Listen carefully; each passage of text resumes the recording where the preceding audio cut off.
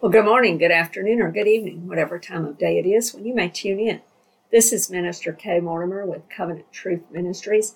This is today's episode of our Truth Tidbits as we continue reading through the scriptures this year. Welcome to you. I'm delighted you are with me.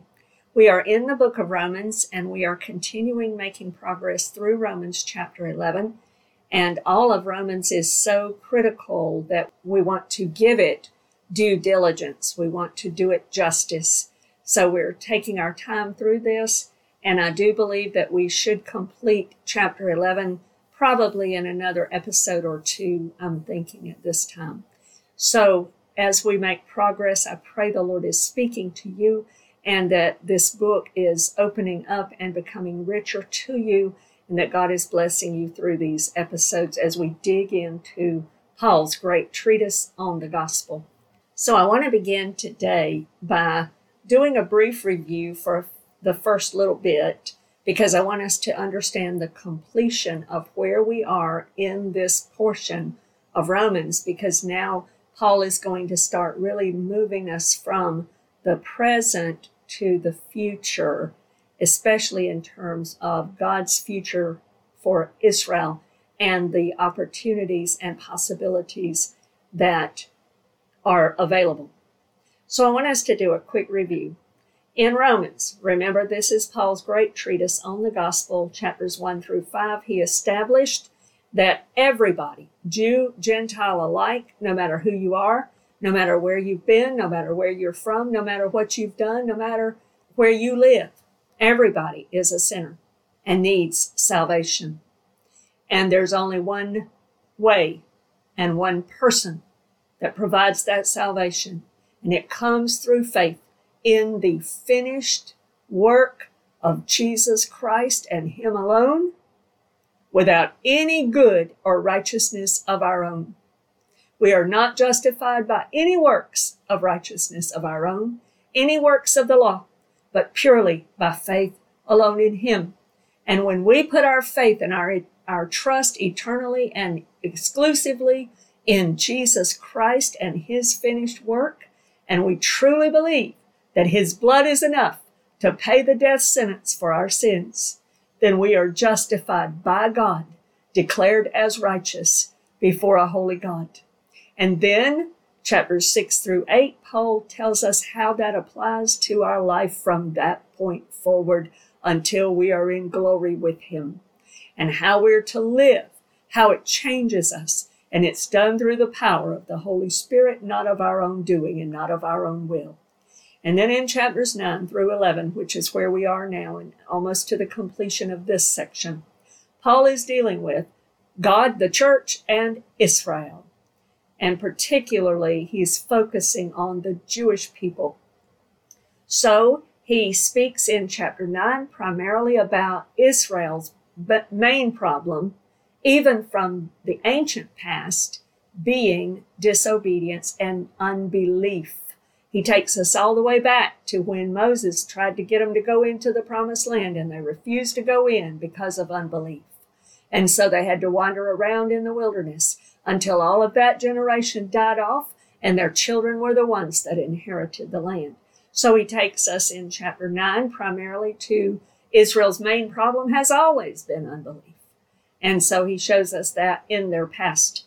Then in chapter 10, he discusses primarily their present condition, but also their present hope that they can be saved and delivered from their current bad spiritual status.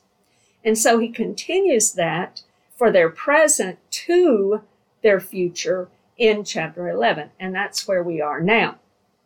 Now notice, he gives us the hope that the Jewish people can still believe. They do not have to remain in their past state of unbelief. And here he gives us him as living proof. And he expresses for us here in this chapter, chapter 11, that he is living proof that the Jews can receive Jesus, believe in him, and become born again. He speaks of their current status of blindness being because of their unbelief and their rejection. And he also gives them the hope that their current status does not have to be permanent. But in their current status, the Gentiles now have been brought to salvation, and the church, composed of the believing Jews and the believing Gentiles, form the one body, and the church is now designed and used as an instrument of God to provoke or stimulate the Jewish people to jealousy, to emulation. In other words, to invite them and include them to also believe and become part of this great church. And when the Jews get saved, Paul makes it clear that the blessings are even greater to the entire world. It brings great riches to all the world. Paul says even life from the dead. So then he begins in verse 16 and on into what we're going to talk about today, using this imagery of an olive tree. And he speaks of the root of the olive tree, and that represents Jesus, the Word, the Son of promise, the promises of God in the Lord, and the Lord himself. It represents him. And he speaks of the root of this olive tree, also representative of the patriarchs, Abraham, Isaac, and Jacob, the patriarchs, the founders of the faith, and those who were entered into covenant with God by faith and faith alone. If you'll remember, Paul has already quoted how Abraham was made righteous by faith. He believed God, and it was accounted to him for righteousness. So, we continue on with this imagery that Paul is giving us, and he says, even from Isaiah, there's a holy seed. Paul's called them now, in a couple of places earlier, the remnant, and he's also called them the elect in verse 7. He's talking about the remnant, those Jewish people who do believe. He speaks of the lump and the branches being holy. And as long as they're attached to the root, they are holy, they are healthy, they are receiving what they need, and they are flourishing. So what's happened now in this passage, in this imagery? Let's consider it. He continues on with this tree. He speaks of the holy seed and the lump, as we mentioned. He speaks of the branches. If you'll remember, we looked in a couple of the episodes at John chapter 15. The branches represent those that are abiding in the vine and being fruitful.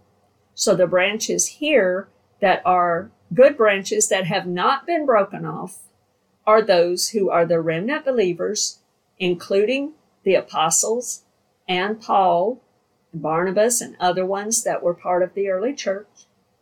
But then he also gives us these branches that have been cut off. He starts talking about these branches that have been cut off.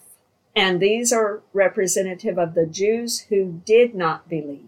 They were the ones that were the unfruitful branches because they did not believe. He speaks of the wild olive branches representing the Gentiles, those who were not God's people before, those who weren't even seeking after God, those that were foreign to God, really didn't care about God, really weren't after God. But God sought them. But God sent the gospel to them and saved them. And so he saved them in the same way as he saved the believing Jews. Peter's already confirmed that for us in Acts chapter 11 and in Acts chapter 15 when we read Peter's own words. And these wild olive branches that have believed in Jesus are now grafted in. And notice they are grafted into one tree. It's one tree. Verse 17. Notice that it says, and we highlighted this yesterday, that they've been grafted in among them and with them. And as I mentioned yesterday, you may want to underline that. It is one tree. We are among the original branches that believe in Jesus. We are part of them, connected into the same tree. We are with them. Jesus is the tree. Jesus said, I am the vine. So we understand that it is one tree. Now, for today, I want to actually read this section to you before we move forward. So I want to begin the reading in verse 13. And Paul says this, For I speak to you Gentiles, inasmuch as I am an apostle to the Gentiles, I magnify my ministry, if by any means I may provoke to jealousy those who are my flesh and save some of them. For if their being cast away is the reconciling of the world, what will their acceptance be but life from the dead? For if the first fruit is holy, the lump is also holy. And if the root is holy, so are the branches. And if some of the branches were broken off, and you, being a wild olive tree, were grafted in among them, and with them became a partaker of the root and fatness of the olive tree, do not boast against the branches. But if you do boast, remember that you do not support the root, but the root supports you. You will say then, branches were broken off that I might be grafted in. Well said, because of unbelief they were broken off, and you stand by faith. Do not be haughty, but fear. For if God did not spare the natural branches, he may not spare you either. Therefore consider the goodness and severity of God. On those who fell, severity, but toward you, goodness, if you continue in his goodness. Otherwise, you also will be cut off. And they also, if they do not continue in unbelief, will be grafted in. For God is able to graft them in again. For if you were cut out of the olive tree, which is wild by nature, and were grafted contrary to nature into a cultivated olive tree, how much more will these who are natural branches be grafted in to their own olive tree? And that's where I'd like to stop for today. That's through verse 24. So Paul here clearly identifies for us this olive tree, makes very clear who are these branches he's talking about. You've got the faithful remnant branches still connected to the original cultivated olive tree. What does that mean? He's talking about the fact that they're the ones that had the original promise from God to begin with.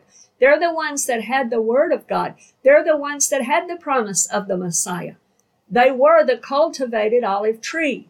And so the remnant, the ones that had that holy seed, remained faithful to that, believed in Jesus, beginning with his disciples at first, and then branching out and moving forward. And now Paul is including himself among that number when he's writing this. And every other person since that time that is truly believing in Jesus Christ and is Jewish. That person, we call them now Messianic Jews or completed Jews, or like Marty Goetz says, a Jew born anew. But they are among us and we are among them. And they were the original branches of the original cultivated olive tree. And we were considered, Gentiles were considered the wild olive branches. And yet God has grafted us in. So what we're talking about today is first and foremost, for those of us that are Gentiles that are grafted in, we must remember Paul's warning against any boasting or arrogance. We must remember that God is both good and he is also just. He has severity on any branches, Jew or Gentile, that need to be cut off, and he will cut them off. And that's what Paul is warning there, and we looked at some of that in the last episode. So in verse 23 and 24, for today, we want to really look at the great hope and possibilities that exist for even the Jewish people who are the branches that were cut off, those branches that were cut off and that were put under this judgment of blindness that had to come to them for now. The branches that were broken off, those Jews who were currently now at the time of Paul's writing and since then that have been rejecting Jesus, those branches that were in unbelief, those branches that were currently and are currently in blindness. What Paul is saying here is there's good news because they can be grafted in again. They can be regrafted. How is that done? We've looked at this a couple of times in the last episode. I want to read it one more time. And it is found in 2 Corinthians 3:16. Nevertheless, when one, meaning anyone, turns to the Lord, the veil is taken away. When anyone turns to the Lord, Jew or Gentile, but in the context, it's really speaking of the Jewish people who've been under this blindness. And he says, if anyone turns to the Lord, the veil is taken away. The blindness is removed. They do not have to continue in unbelief if they will turn to the Lord. And when that is done, the blindness is removed. The Rhema word that has been sown in their heart produces faith for them to believe in Jesus and call upon his name for salvation. They then too are justified by faith, just like everyone else that believes in the Lord Jesus Christ. And they are grafted back in again. That's the great hope and possibility that Paul is speaking of here. Now, why is that true? I want to look at a couple of reasons. First of all, God is able. Paul says right here, God is able to graft them in again. What is he talking about there? Well, I want to take us back to the book of Zephaniah. It's an Old Testament prophet, Zephaniah. He was one among what the Jews might refer to as the book of the 12. There were 12 minor prophets, and he's one of those. And in Zephaniah chapter 3, verse 17, it says this, the Lord your God in your midst, the mighty one will save. He will rejoice over you with gladness. He will quiet you with his love. He will rejoice over you with singing. The Lord your God in your midst. He is the mighty one. He is able to save. He is the mighty one. Jesus even made this comment in a place in the Gospels where he said, anyone that comes to me, I will in no way cast out. Jesus receives all who will come to him, including those Gentiles like you and me that weren't even after him, but also including those among his people that rejected him, but now turn to the Lord and call upon him. I also want you to know that God is willing. They can be grafted in again because God is willing. I want to read 2 Peter chapter 3, verse 9. The Lord is not slack or tardy concerning his promise, as some count slackness, but is long-suffering toward us, not willing that any should perish, but that all should come to repentance. That all should turn to the Lord. That all should stop going the direction of sin that leads to destruction and death and turn around and turn to him in true, sincere, repentant faith. God's not willing that any perish. He doesn't want any to perish. That's what he's saying here. Some will, but it's because they refuse to take his warning. They refuse to hear his invitation. They refuse to answer his call and turn and call upon him for salvation. And those will perish, but it's of their own doing. But that's not God's desire. That's not God's intent. He makes it very clear, even from all the way back to the promise in Genesis 12:3 to Abraham. God's desire has always been that through the seed of promise that came from Abraham, Jesus, the Messiah, who Paul identified for us in Galatians chapter 3, that all the nations, all the families of the earth, all the peoples of the earth would be blessed in him through salvation. And that includes both Jews and Gentiles alike. And when we do, he grafts us all together into one olive tree. I want to lastly leave us with this, and this will be the bulk of our remaining time today. As I was preparing for this, I remembered this passage, and I believe it's very important that I share this.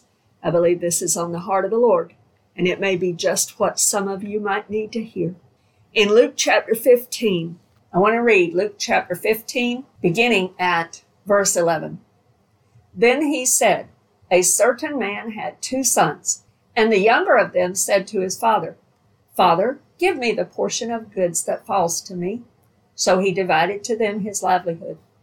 And not many days after, the younger son gathered all together, journeyed to a far country, and there wasted his possessions with prodigal living or wasteful living.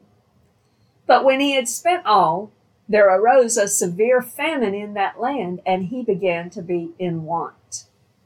Then he went and joined himself to a citizen of that country, and he sent him into his fields to feed swine.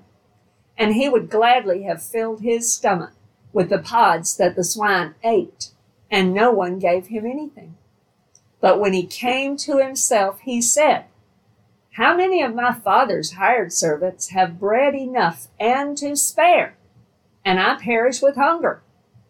I will arise and go to my father, and will say to him, Father, I have sinned against heaven and before you, and I am no longer worthy to be called your son. Make me like one of your hired servants. And he arose and came to his father. But when he was still a great way off, his father saw him and had compassion and ran and fell on his neck and kissed him.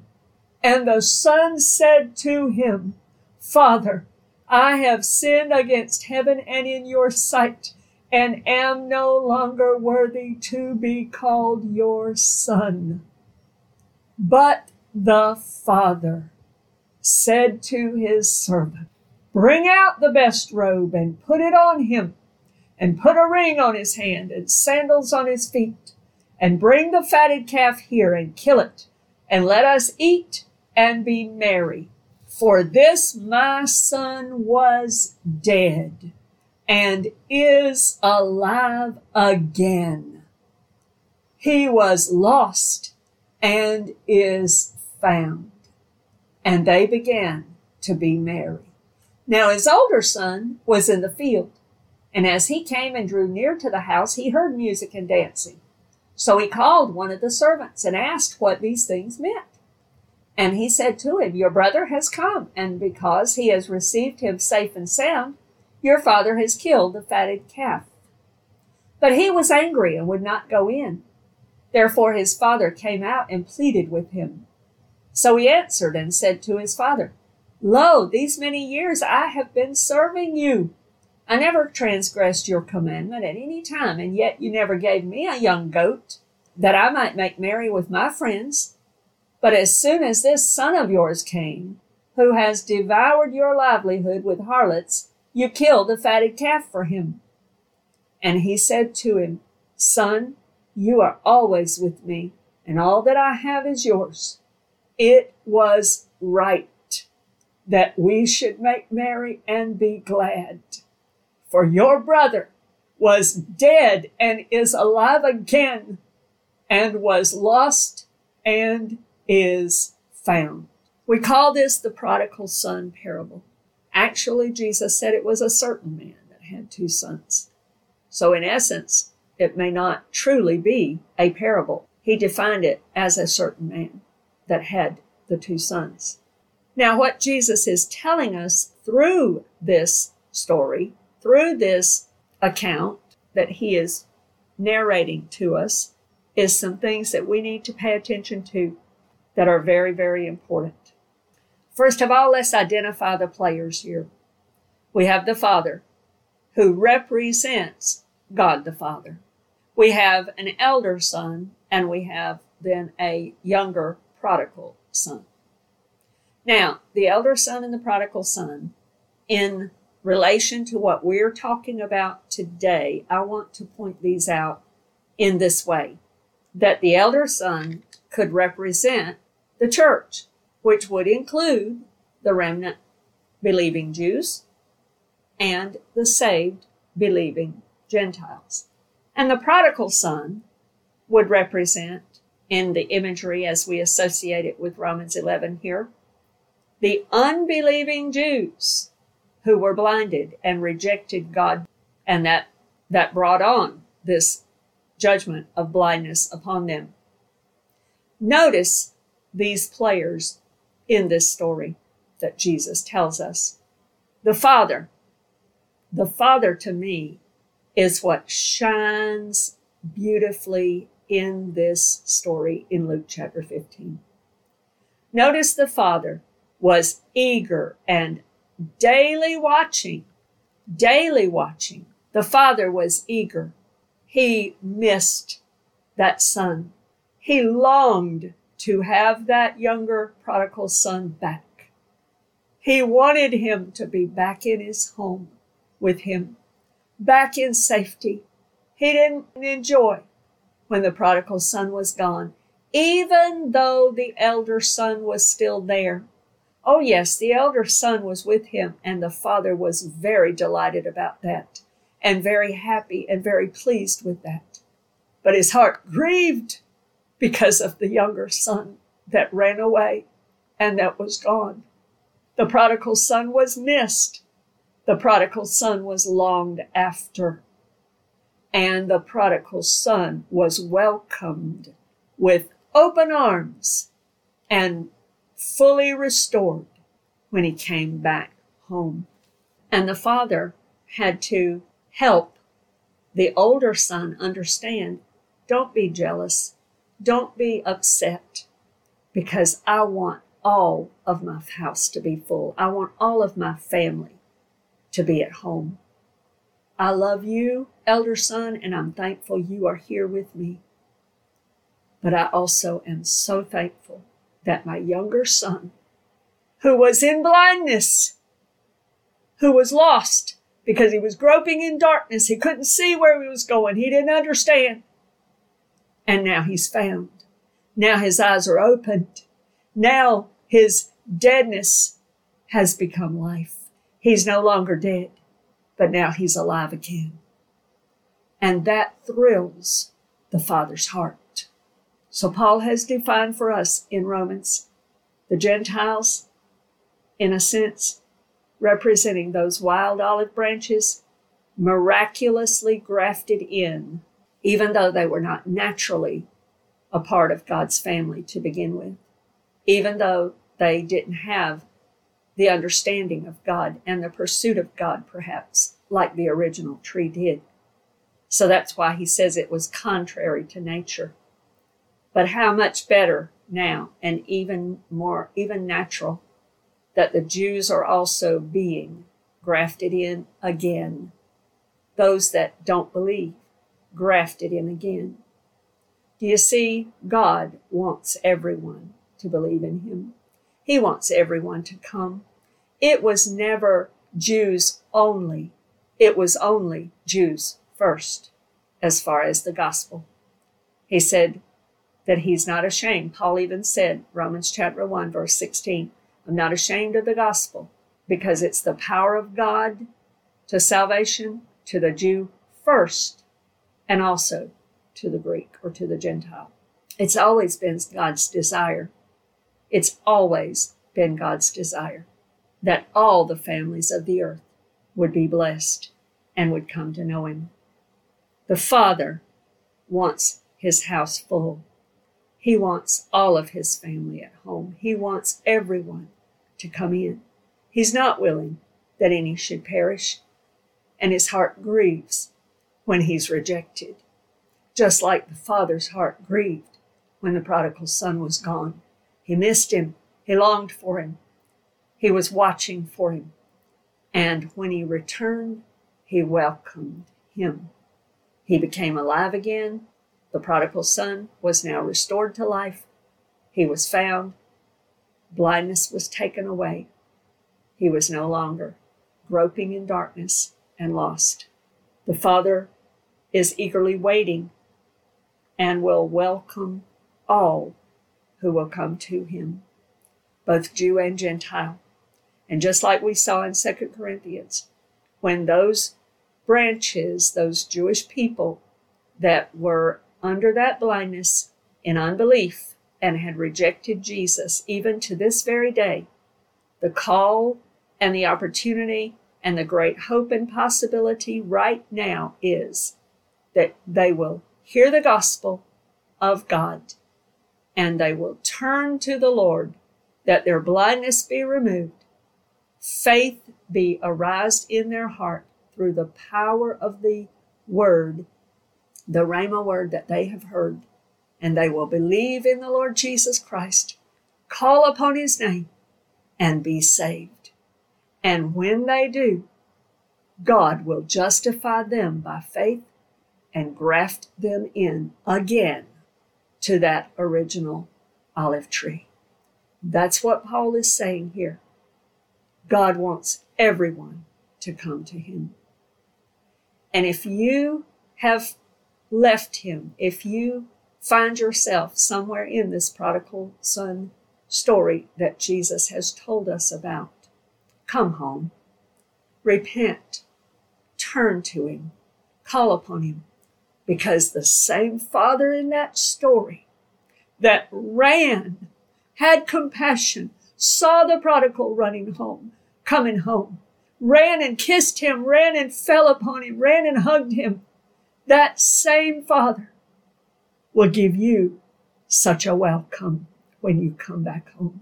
His arms are open wide, and the cross of Jesus Christ proves that. He wants you to come back. Will you come back to him today? Will you return to the Lord? Call upon him and be saved today. Jew or Gentile, because God is grafting us all into one rich, abiding, fruitful olive tree built upon the foundation and the root of Jesus Christ. I pray that this has been a blessing to you, and that, Lord willing, you can join us again for future episodes of Truth Tidbits. God bless you in Jesus' name. Amen.